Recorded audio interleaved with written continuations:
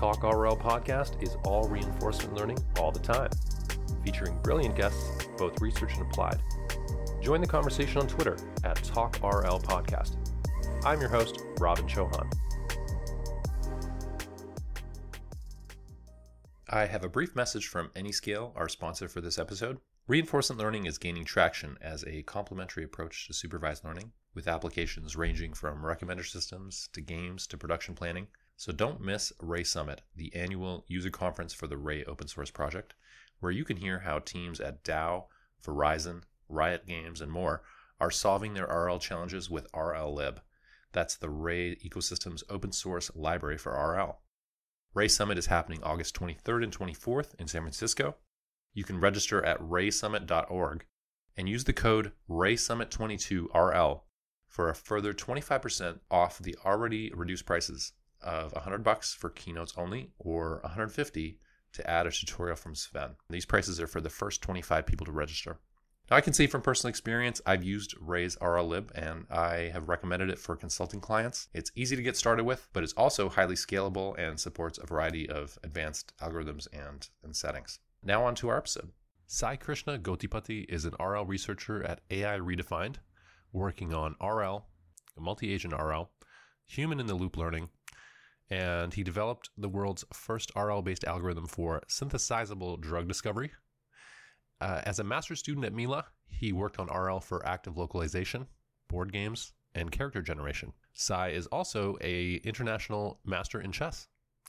Sai, thanks for joining us today. Thanks for inviting me. So can you tell us a bit more about your current focus areas?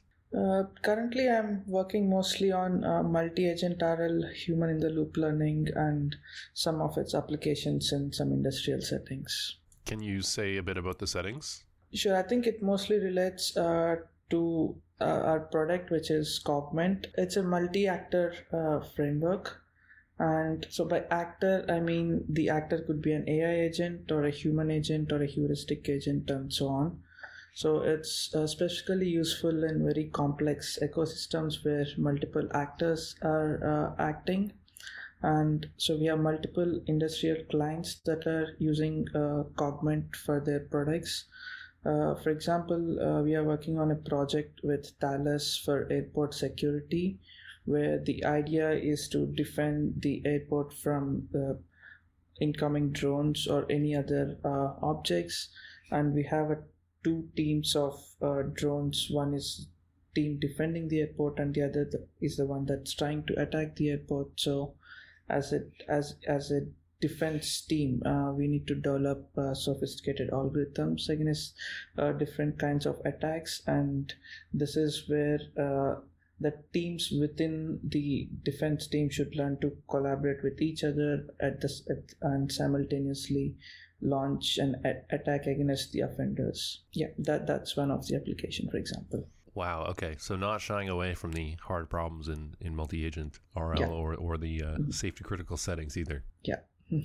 That's amazing. Okay, so we're going to hear more about Cogment later on in our chat, and I look forward to that. So just looking through your background, it seems like you've had a few different chapters in your research career. I see early papers on SLAM and drug discovery, and then computer vision and RL fundamentals. Can you give us a brief idea like how you got to this point? During my undergrad, as part of my honors project, I started in the Robotics Research Center. I think it's now called IIIT Robotics Lab. So at that time, the lab was working on this Mahindra Rise Challenge, which is to design an autonomous driving car for Indian roads. So I started working on various computer vision problems like road sign or traffic signal detection and recognition, potholes and speed breakers recognition, and so on. That sounds challenging. I'll just say I learned to drive in New Delhi, and the roads there are quite. If you want to test your autonomous driving, that's got to be a good place for a lot of tail events. Yeah. I think Hyderabad roads are even more challenging. So yeah, at that time, so this was back in 2015 or 2016. So at that time, I was mostly using still traditional computer vision techniques, but that's also the time when I slowly got introduced to deep learning. And then I started using deep learning first for the recognition part, and then also for the detection part. At the same time, I got an opportunity to work on this research project as well, which is the 3D reconstruction of the vehicles. I worked on a very small part of that project at the time, which is the key point localization. That's when I got introduced to many of the deep learning frameworks at that time. I think PyTorch wasn't even released or not that mature at that time. I was dealing with Caffe at that time, and before Caffe, I was doing deep learning in MATLAB. So those are fun times. Towards the end of my undergrad, I got an admit in Mila to work with Liam Paul.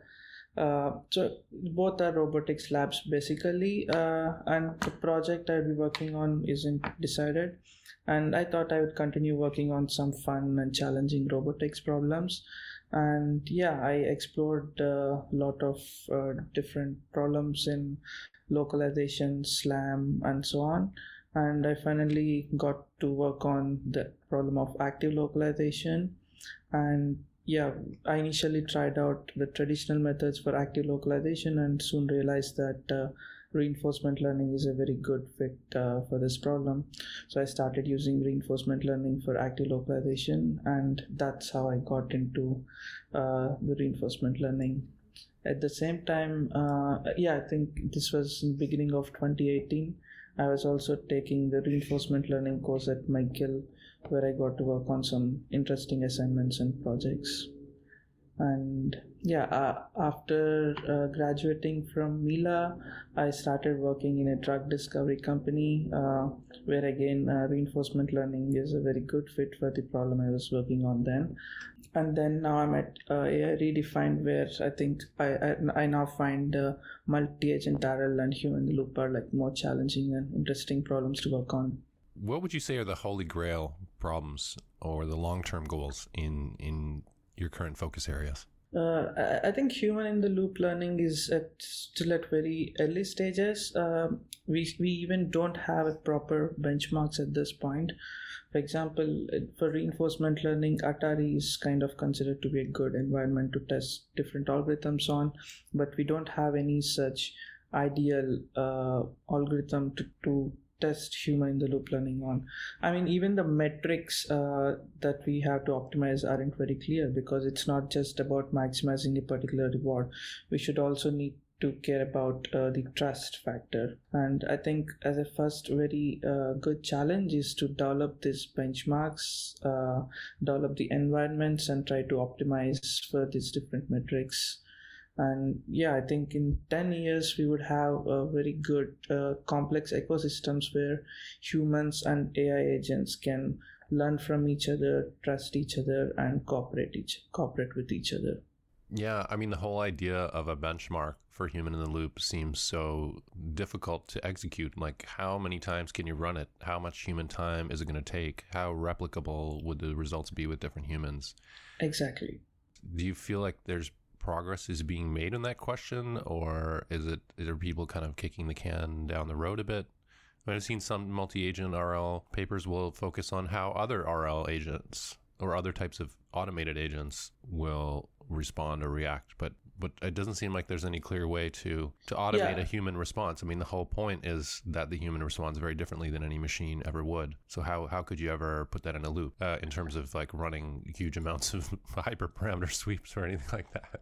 Yeah, that is a very challenging question, and we are kind of working on a small part of that right now on the Hanabi project, where we are trying to have humans play against other agents and train agents in such a way that they can learn to collaborate with all the humans.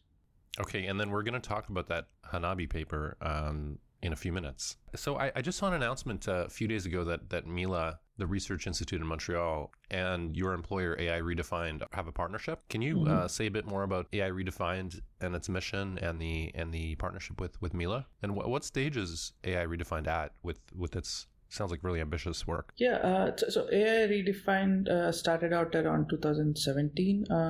It's based in Montreal, and Its mission, I think, in my own words, is to develop complex ecosystems where humans and AI agents can, as I was saying, learn from each other or collaborate with each other and trust each other.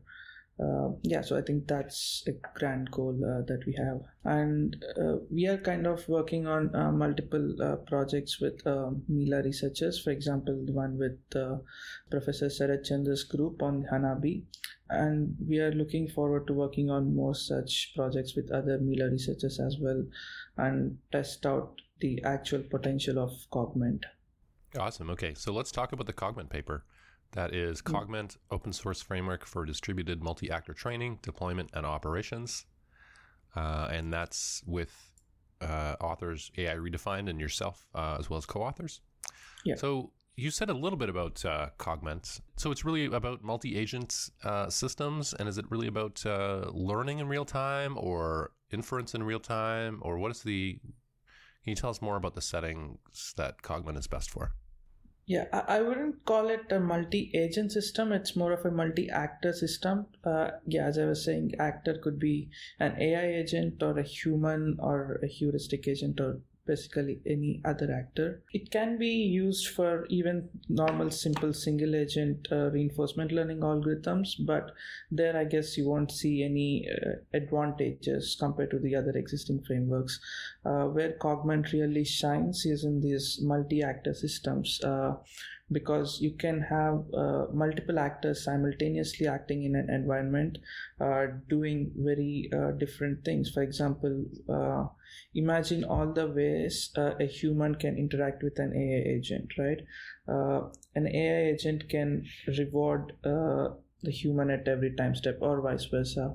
And similarly, one agent can set a curriculum and the other agent can follow the curriculum, or even simpler algorithms like behavior cloning. So these are all different ways in which a human can interact with the AI agent. Cogment is really suited for all these kinds of use cases. For example, one simple demonstration would be in the case of a simple gym environment like Lunar Lander, where an AI agent with its randomly initialized policy starts playing the game, and human can intervene at any time step in the middle of the episode, and the AI agent can learn both from its own samples and from the human interventions.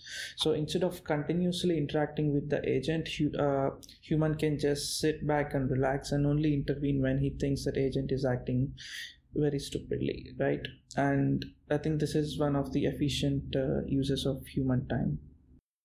One of the projects was on this airport security that we are working with Thales and Matthew Taylor and Matthew Gustel from University of Alberta. So the other collaboration we are having is with Confluence.ai, which is, I think, like kind of consortium of multiple French industries and labs, and we are working on this specific case of hyperparameter optimization guided by humans. So basically allowing the humans to explore the space of hyperparameters so that they can end up with the final optimized parameters that they want. One other interesting project is with this major player in training simulation. I think I can't reveal the name, but the project is basically in air traffic controller and pilot training, where you have multiple aerial vehicles that are queued to land at different landing spots or different landing destination, and then you receive an emergency request from a different pilot. And so how should this ATC react so that they can reroute the existing aerial vehicles and also help this new training pilot land safely. We also have this other collaboration with the renewable energy company where the goal is to basically manage the energy grid, or to decide when to sell or store the energy in the grid. It's basically an optimization problem with RL, but we could, however, have a human in the loop with an operator actually controlling the decisions. And you can also have different kind of risk profiles that are controlled by the humans. So how do you think about the use of AI and RL in safety critical situations? Because it seems like especially with the air traffic controller case, I guess, and the power case too.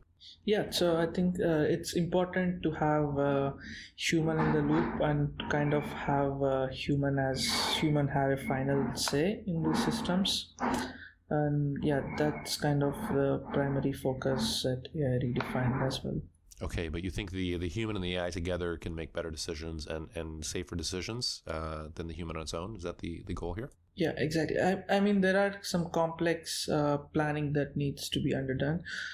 So which in a time critical situations human might not be able to do. So agent will do all those hard work very quickly, and then it will suggest what it thinks is the best action. And if it seems like a sensible action that is not dangerous, then the human can approve that action. Basically, based on the human approval or disapproval, the agent can also learn further from these kinds of feedback. So it would be a continually learning system as well. Is it very general, or is it more focused on policy, off policy, offline? Is it like model based, model free? Is it all of the above, or is it kind of focused on certain aspects of it on the IRL side? It's all of the above. So especially we have this thing called retroactive rewards, where even the rewards can be given much later than when the time steps or the episode has actually happened. So this gives rise to like wide range of applications as well. For example, when AI agent is acting in an environment, human might not be as quick to give the reward, right? So it's useful in those cases.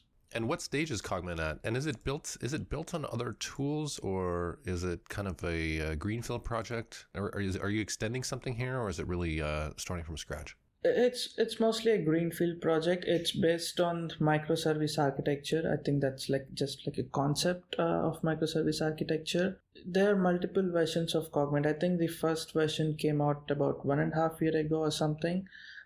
Recently we released Cogment 2.0, which is more academic oriented and which is more friendly to the researchers as well. And on top of Cogment, we released something called Cogmentverse as well, which is a collection of a bunch of reinforcement learning agents and environments like simple gym environments, petting zoo, procedural generation environments, and so on. So that it would be easy for any actual academic researcher to get started and do a couple of experiments with Cogment. I guess in the case where a human takes over, are you labeling those samples as expert demonstrations, or are they considered differently? Yes, they can be stored to a different replay buffer, or they can be stored on the same replay buffer. It depends on how we code. What is your role in the Cogment project? I'm mostly developing on Cogmentverse, which is implementing and benchmarking different reinforcement learning or multi-agent RL algorithms with different kinds of environments. And then we also use Cogment for all of our research projects, ongoing research projects. Cool. Okay. Do you want to move on to the asymmetric self-play paper? Yeah. So I think this is a paper from OpenAI that you weren't a co-author on, but you found it interesting for our discussion. I think the idea here is to solve goal-conditioned reinforcement learning. Usually it's a very sparse reward problem, and hence it's a very challenging task to solve. So what these guys do is they introduce a new kind of agent. They call it Allies and Bob. So Allies being like a teacher agent that acts out in the environment and reaches a particular state, and then the Bob agent is supposed to reach that state reached by the allies. This way the problem of sparsity can be kind of overcome. So this paper was asymmetric self-play for automatic goal discovery and robotic manipulation, with authors OpenAI, Matthias Clapert et al. So why do you think that splitting the learning problem in this way, using two separate agents, why is that somehow better? Like, we see different algorithms that split the learning problem in this type of way or in related ways. Why is that somehow better? Like, is there some reason why it should make sense to do that? It's almost like they're setting up a game, right? Yeah, that's so. If a single agent is acting out in the environment, the reward is very sparse, especially in goal condition environment. So I'm thinking of a robotic manipulation task where all the end locations has to exactly match. Yeah, maybe even after 100 time steps you might not be able to reach that location, and it's hard for any typical RL algorithms to learn from such kind of sparse rewards. So introducing this new agent will encourage exploration. It will encourage the teacher agent or the LS agent to go to the places it hasn't been to before, because if it's revolving around the same area, then the Bob agent can reach those locations and the teacher will be negatively rewarded. So teacher is always incentivized to explore more, and consequently the student is incentivized to follow the teacher.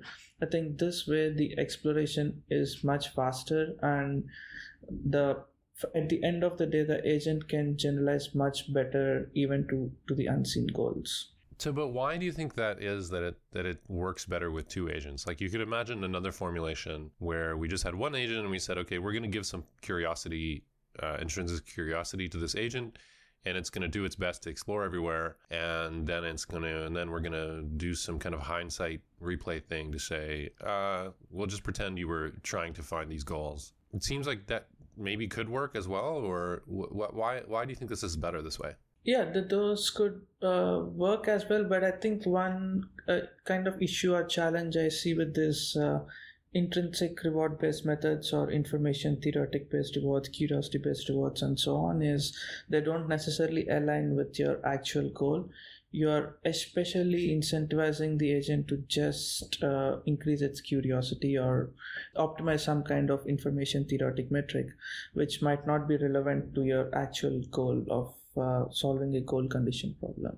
But on the other hand, this teacher-student approach is kind of incentivizing the agent to reach a wide range of goals in a much quick fashion.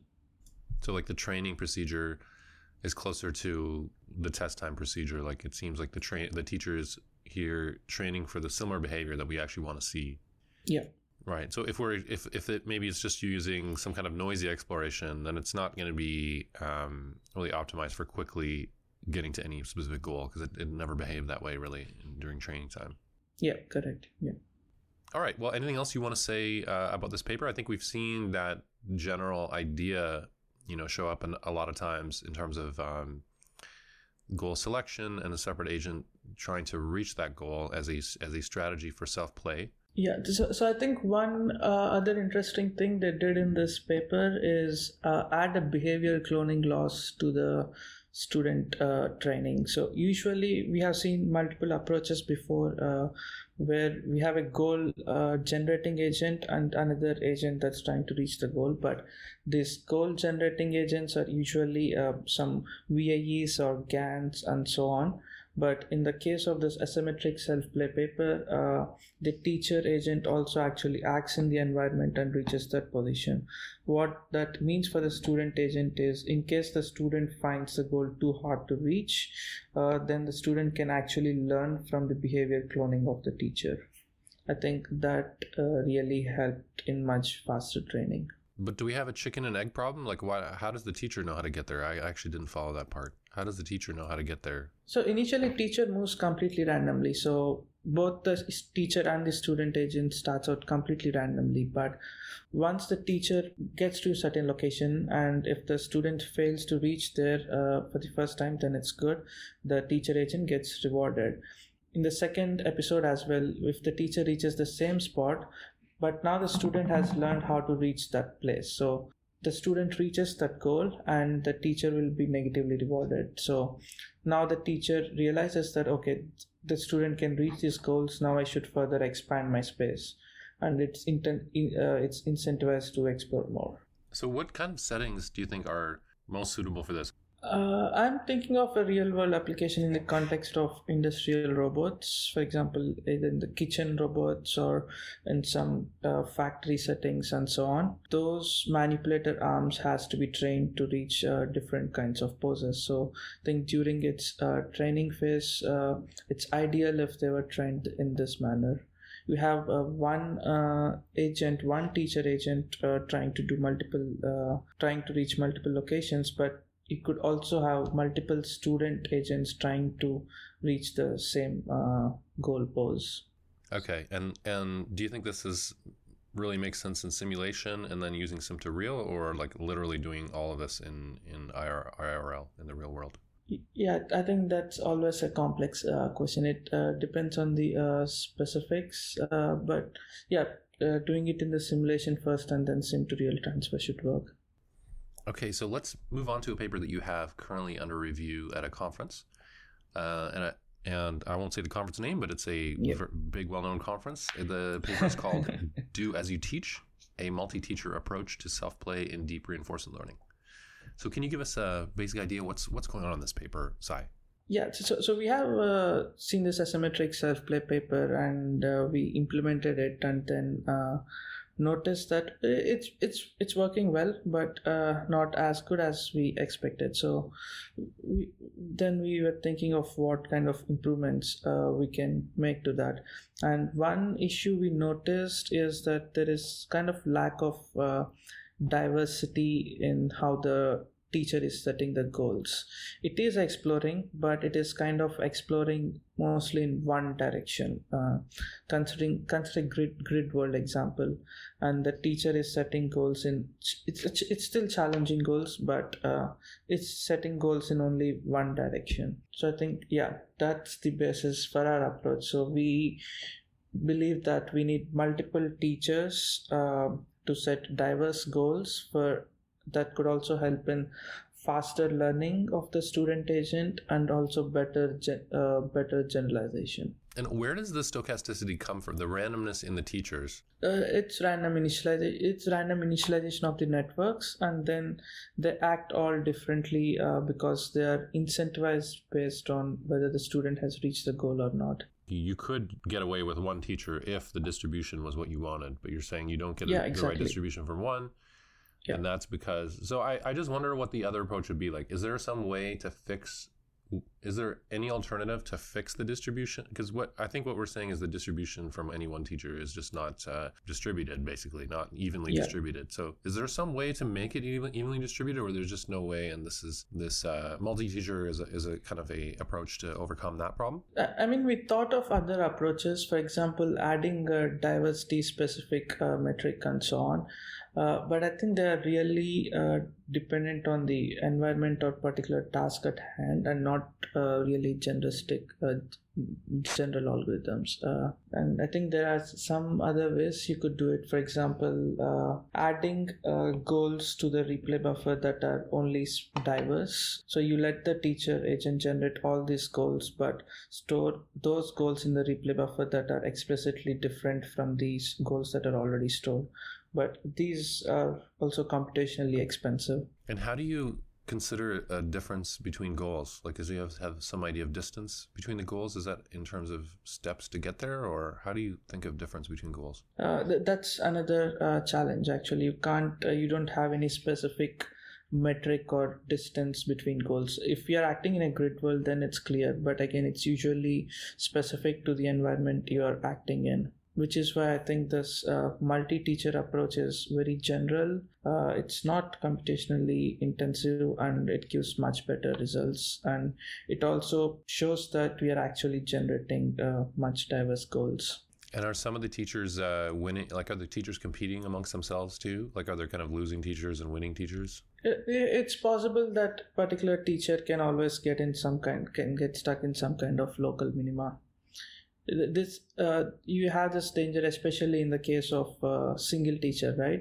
It's always possible that it can always get stuck somewhere, but using multiple teachers kind of solves this issue as well. It also depends on the complexity of the environment. So if the environment is not complex enough, there is no point in having multiple teachers, because all the teachers would be generating goals around the same region where the student had already reached that region, and the teachers are not getting incentivized anymore.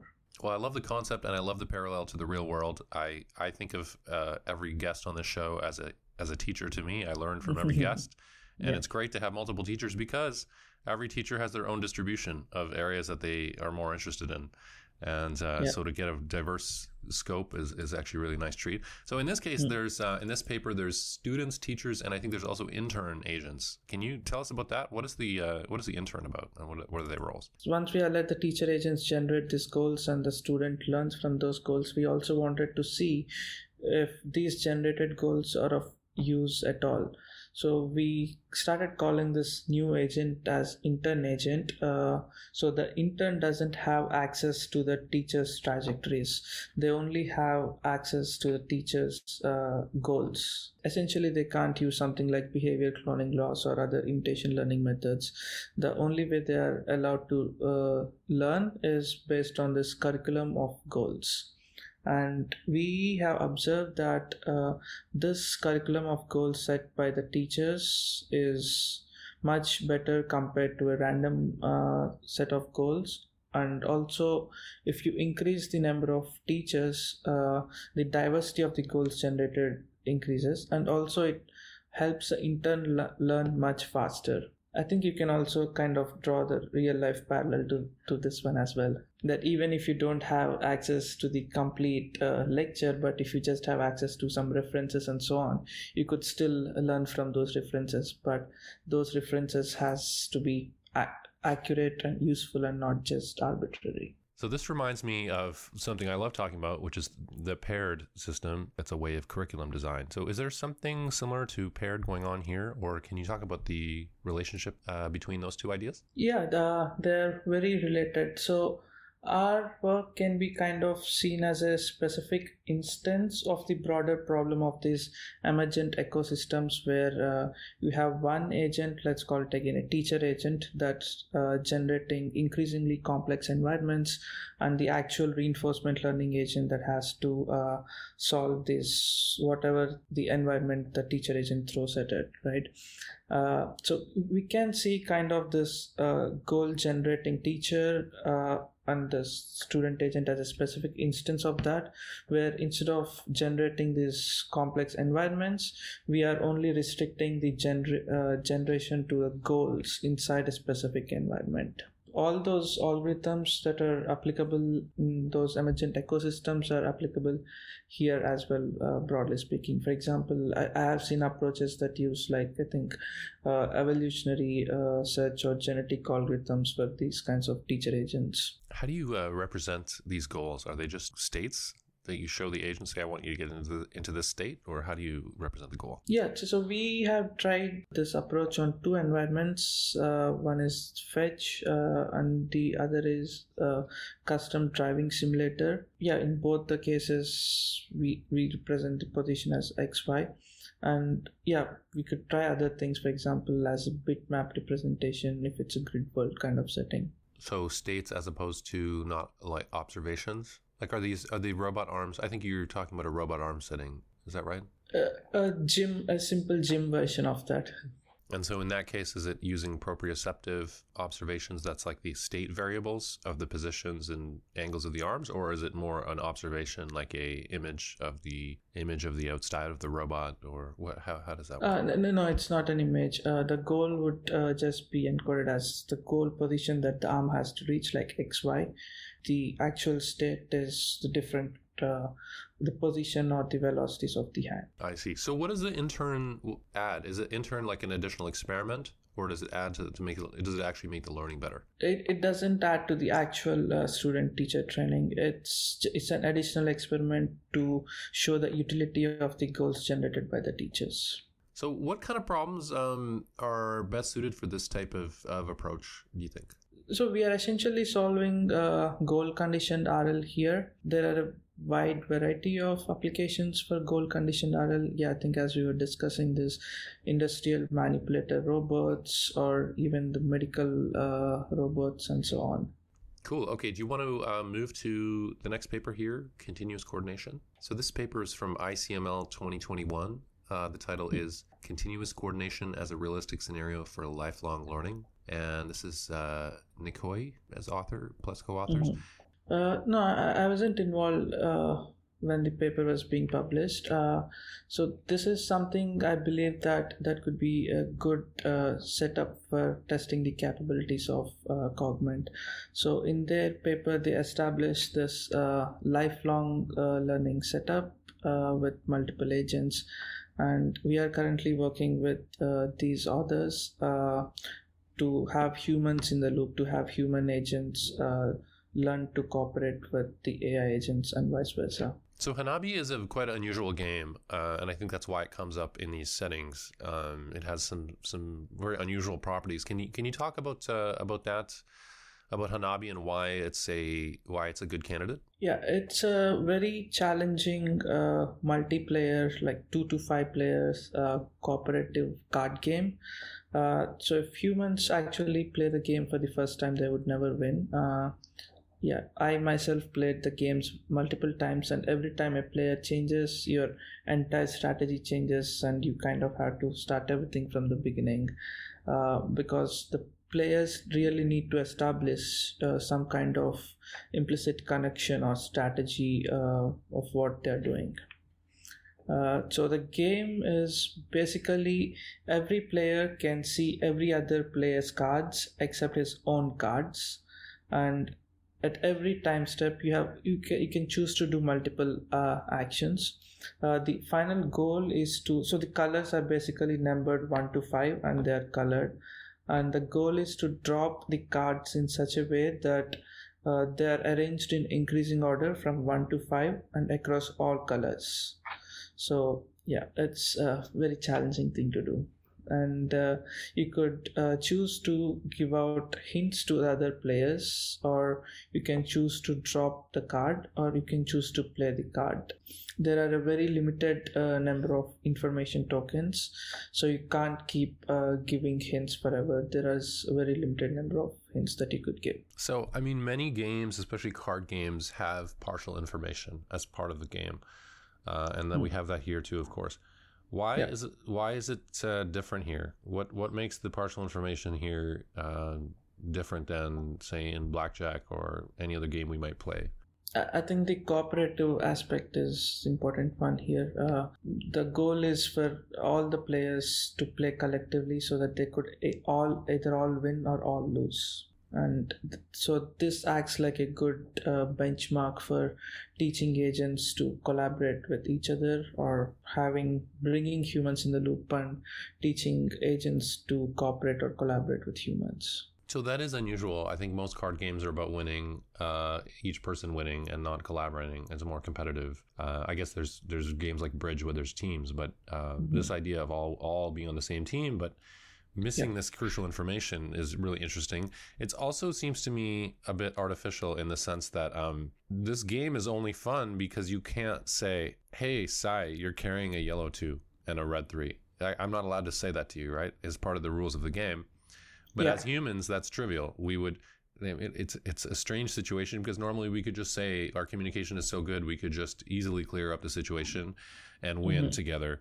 And so somehow this game has added this artificial constraint. You cannot communicate. You have to really limit your communication bandwidth. Couldn't we short circuit the whole challenge just by letting communication flow freely, or no? No. So because in realistic settings, you can of course communicate in natural language, but I think that adds a whole lot of complexity. And at this point, or at the current state of research of NLP, I don't think we can trust the systems too well.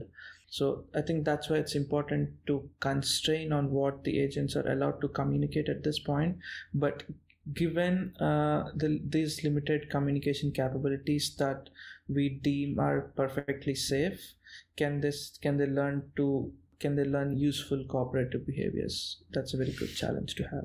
I mean, we don't have to constrain the agents to speak in natural language. Like maybe they exchange a vector or something, a learned vector. They could do a learn to communicate type thing. But that would be against the rules as well, right? We don't want people exchanging vectors with each other. Then the Hanabi doesn't work. Yeah, I mean, I think the point of this is to see how well they can learn to cooperate. It's to have challenging cooperative game. We can of course change the rules and make it easy, but I think that won't be challenging.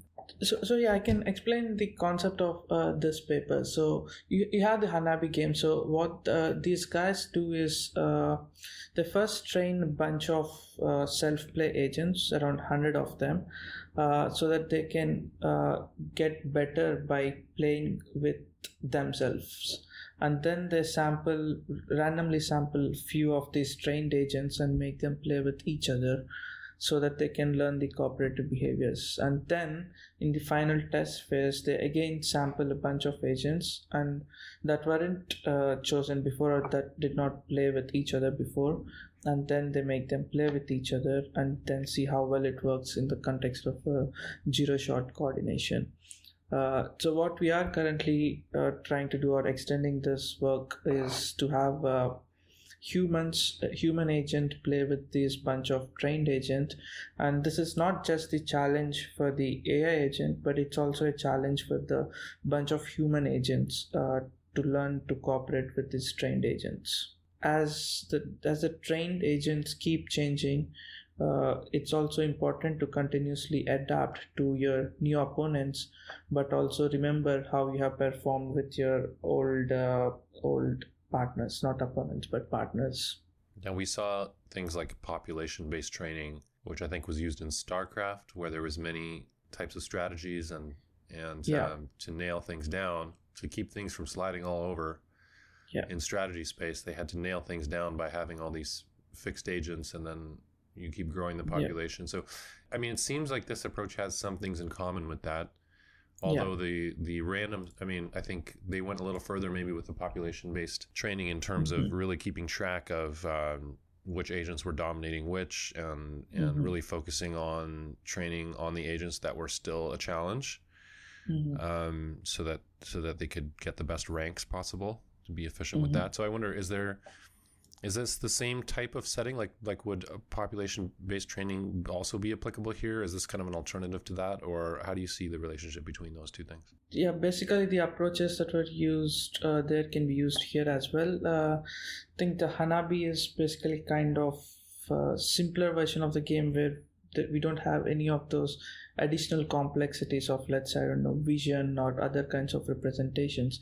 The representation here is simple, and the core task here is just to learn the abilities of cooperation. You know, these types of games require a really good memory. Is that true? Or that was Stratego, actually. Someone was saying that about Stratego, which is another game with a lot of partial information and... Yeah. And the idea and the comment was about the fact that, well, computers can trivially memorize any amount of data. So does that make these games less interesting for testing algorithms on, because the computer can just remember every comment, whereas for a human they might start losing track of the hints over time? Is that a factor here, or not so much? So in Stratego is basically a two-player game, right? So one could always kind of try to memorize most of the things, whereas in the case of Hanabi, you have the agents as well that are changing, so it's not trivial to memorize. Of course, in the context of self-play, it's easy to memorize. Like if the agent is playing with itself, then which is happening in the first phase of the training, then it's easy to learn. But again, that is being challenged by the next phases of training, where these agents are made to play play alongside other agents. And I think this is where the ability of Cogment also really shines, where you have the multiple actors acting out in the environment, where these actors can either be the trained agents or the human agents, right? So this is one natural fit that we found for Cogment. Great. So let's move on to the next paper here, which is Learning to Navigate the Synthetically Accessible Chemical Space Using Reinforcement Learning, with first author yourself and Sattarov, and with co-authors. I'm really excited about this paper. I remember this back from ICML, I think it was, and I think that's where I met you. Yeah. I mean, I wanted to have you on the show largely because of this paper, and because I just I thought you were great to talk to, and you had such interesting views on the work that you were doing. So so yeah, this is kind of the paper that grabbed my attention. So tell us about this exciting paper here. What did you do with this work? Yeah, so the challenge was to generate molecules that are actually synthesizable. So at that time, what people used to do before this paper was that so the molecules are usually represented as a string or as a graph. So they use different kinds of GANs, VEs, or even reinforcement learning based methods to generate different kinds of this graph structures or the strings and so on.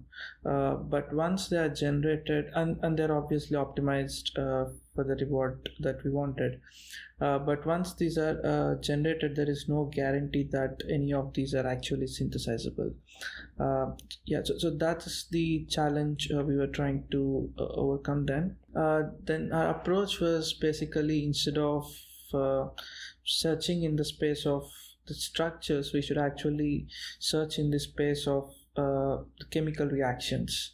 So we would start with a bunch of chemical reactants, choose one of them and make it react with one other reactant, you get a product, and then choose another reactant, you get one more product, and so on. Repeat this process until you get satisfying reward, or basically optimize in this particular space. So how does the chemistry part work in terms of having the data in place? Is there databases with these chemicals and these reactions and how it would transform your molecule, or how does that work? Yeah, so for the reactants, there is this database called Enamine datasets. It contains about 150,000 molecules. So that's our initial starting database. And then for chemical reaction, we have something called reaction templates, which basically say that what reactive parts in any of the reactants and how they react with each other to obtain a particular product just corresponding to those reactive part, and what are the carbon string attached to the rest of the molecules stays the same way. And I think SMARTS is kind of way to represent these. And we have libraries like RDKit that does that computes most of these things. I mean, this is kind of implying a giant search tree, maybe not that dissimilar from a game tree, but I guess the branching factor is very huge and the depth is very large, so you can't explore the whole tree. Is that the story? Exactly, yeah. So you can't have normal any kind of tree search or other heuristic methods to search this space. That's why we needed reinforcement learning. Even for reinforcement learning, space of 150,000 reactants is very huge. So at first we choose something called reaction template. There are about 49 of them, and once you choose a specific reaction template, the number of reactants you can choose decreases from about 150,000 to about 30,000 on average. Again, this is on an average, but for a specific template it could be as low as 50 or as high as 100,000. So it really depends. So even to compute to find a reactant in the space of 30,000 reactants is still very hard task for a reinforcement learning agent. So what we did is we predicted the action in continuous space and then mapped it to the discrete space using the KNN method, or just computed the first nearest neighbor. So we predicted the property, instead of predicting the number, a discrete number from 1 to 150,000, we predicted the properties of a molecule in a continuous space, and we pre-computed all the properties of all these 150,000 reactants beforehand, so that we can directly use the nearest neighbor method to compute the actual reactant that we want. So what is the reward design here? So the drug discovery community works on a specific set of benchmarks. One of them is called QED, which is basically a drug likeness score. So how likely that the molecule you generated is good to be a drug. And then you have a penalized log P score, which is kind of related to water solubility, I believe. And then you have other methods. For example, let's say you want to invent a drug to cure HIV, then what you do is you develop some QSAR model. So you know what a HIV target is, and then you have a very small database of molecules and how it reacted to that particular HIV target. So you train some models using some supervised method to obtain a reward model. So when you get a new molecule, you pass your molecule through this reward model and obtain a particular scalar value. So these are called QSAR models, and in that paper we did it against 3 HIV based targets. Okay, so it's based on the experience of how effective past drugs have been? Yeah, they're not necessarily drugs, but any kind of molecules. Because basically your training data shouldn't be biased, right? So it shouldn't be biased with only the useful molecules. It should also have some useless molecules so that the score can be predicted accurately. So how do you represent the chemicals internally? So the molecules can be represented in different ways. The people who work with SMILE string, they represented it in string converted to the one hot vector and then embedding and so on. In this paper, if I remember correctly, we considered a few representations. There is ECFP4,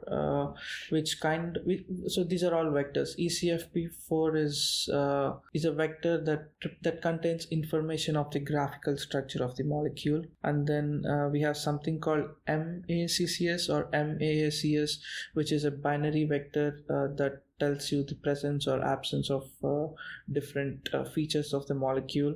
And then we have something called MOL-T-set, which contains several features. I think there are about 200 such features, and we handpicked 35 of them to use as a representation.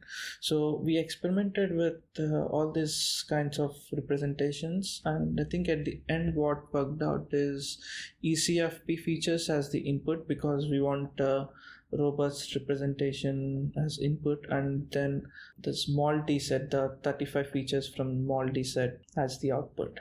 So these are established standard representations? Yeah. I wonder if you've been following the AlphaFold work at all. And I know that was for protein folding, very different space. Yeah. But I wonder if you think those two lines of work have something in common or going to overlap at some point. No, I think they're very different approaches. AlphaFold is mostly a supervised learning algorithm, but having the ability to predict the protein structures has a lot of use cases in drug discovery, but not. I don't think it's related to this work. These drugs are not proteins generally, right? But they could affect proteins? Yeah, so they basically react with the proteins.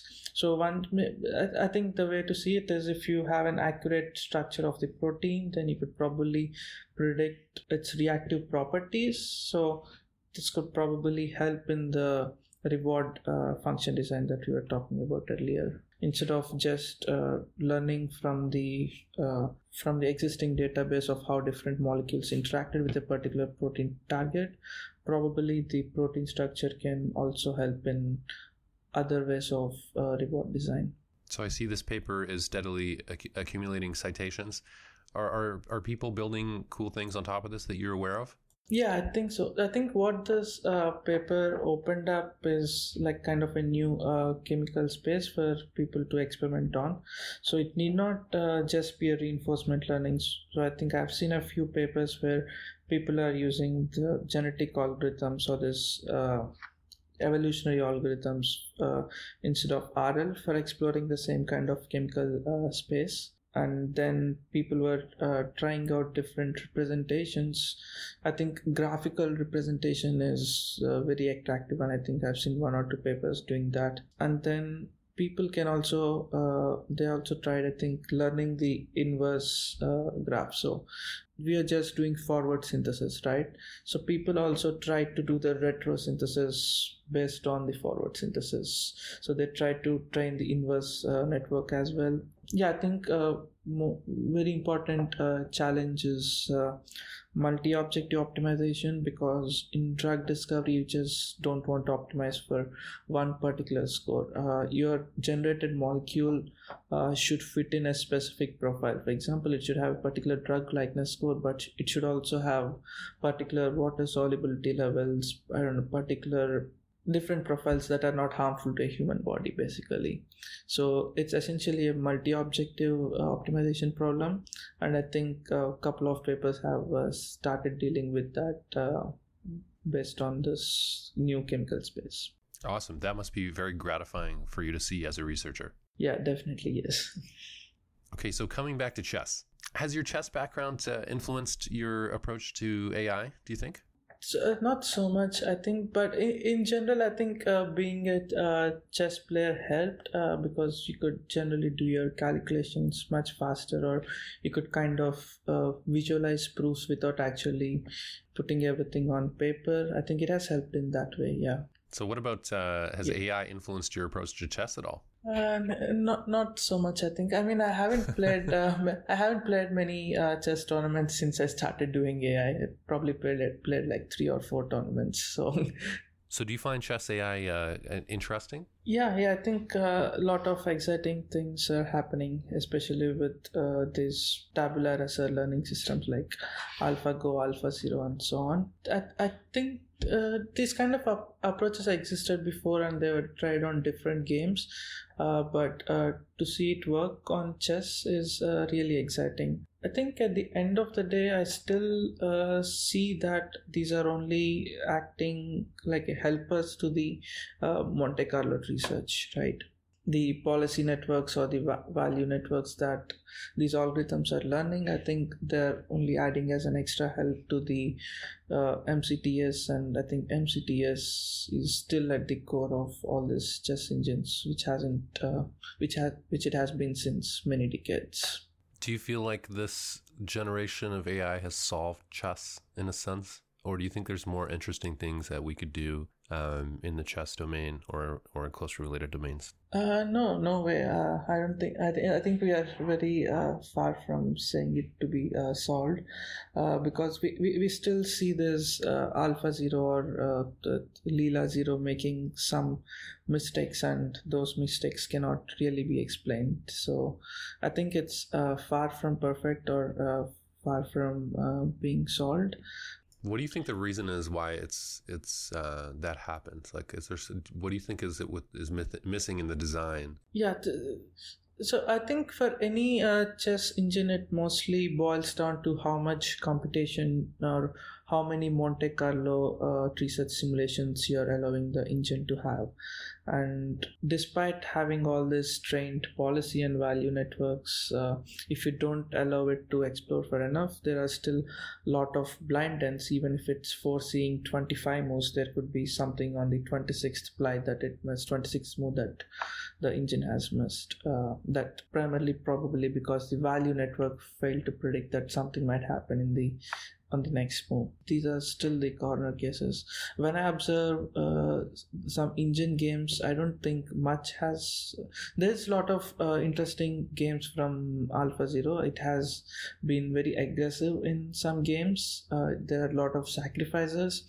That's very good to watch, but at the same time it still has those components or the drawbacks that the older AI engines have. For example, in a very closed position, it can't plan properly. It just keeps moving the pieces around without a proper futuristic plan. So it seems to me that AlphaZero can only perform as well as the function approximator is properly approximating the function, and also only as well as the data. So if it hasn't explored certain regions, or if the function approximator doesn't generalize enough or in the right way, then in both of those cases are where the corner cases will hit us. I've never been very clear on how perfect a fit the convolutional network really is for this problem. It seems to me it may be not the perfect fit. Exactly, I agree. That's another very good question to explore. Unlike other board games like Go, chess has a very interesting representation as well. It has like multiple kinds of pieces, so you can't just represent them as numbers on a 2D map. So what people do is they use something called bitmap representations. So each piece is represented in a binary 1 or 0 in its dedicated two-dimensional map in a multiple layered three-dimensional structure, right? And yeah, I'm still not sure if it's the most optimal representation to have. And yeah, definitely on top of that, it's very unclear if the usual convolution neural networks are suitable to these kind of representations. There's definitely some locality and some spatial component that maybe the CNN is capturing, but also like a rook can move all across the board all at once, and to that seems like a CNN is not going to be very suitable for that part. Yeah. So I do wonder about that.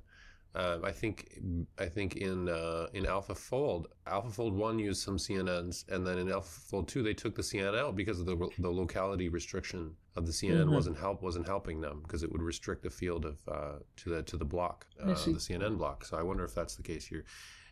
Yeah. You'll never have enough data if the game is hard enough.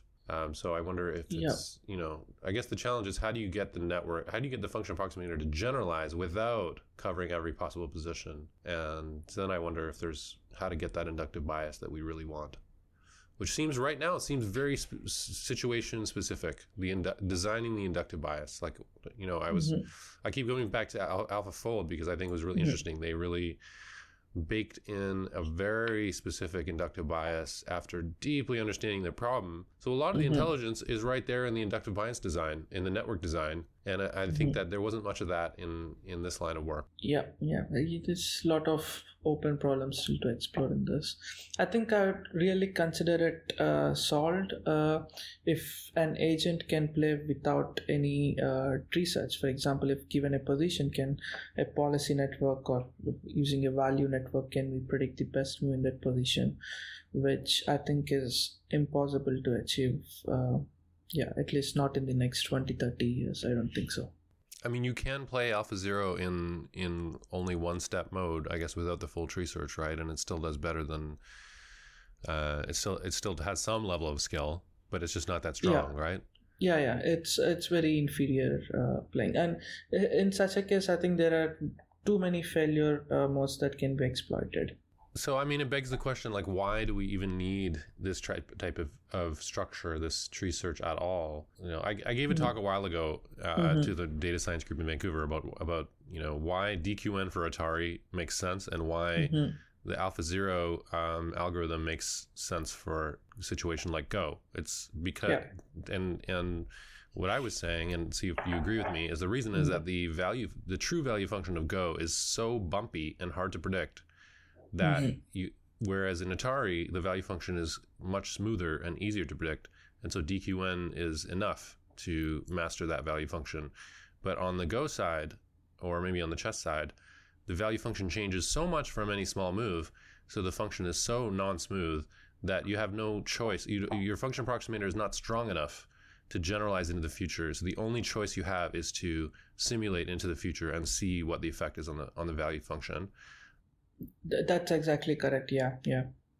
But if we had function approximators that were more powerful, that could model all the complexity of chess and Go, then we wouldn't need the MCTS. But the fact is, we have the current generation of neural networks doesn't have that property. So maybe it's a failing of the function approximator we have to make up for with this additional mechanism. Is that how you see it? Yeah, I'm still not clear at what point this function approximator would be able to solve that. I don't see that happening anytime in the near future, but that's generally true. Yeah. So what do you think about explainability in chess and these types of games? Like, definitely when talking, so I never got very far at chess. I'm not very good at chess, but I was very interested as a kid.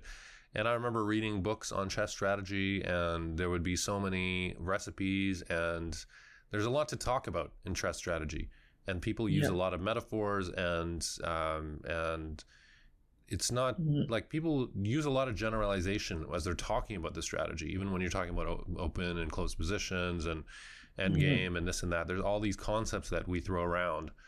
I wonder what you think about explainability in terms of chess AI. Like, do you think we could ever get to the point where we could have a discussion with the chess AI about strategy, or is that kind of a ridiculous concept?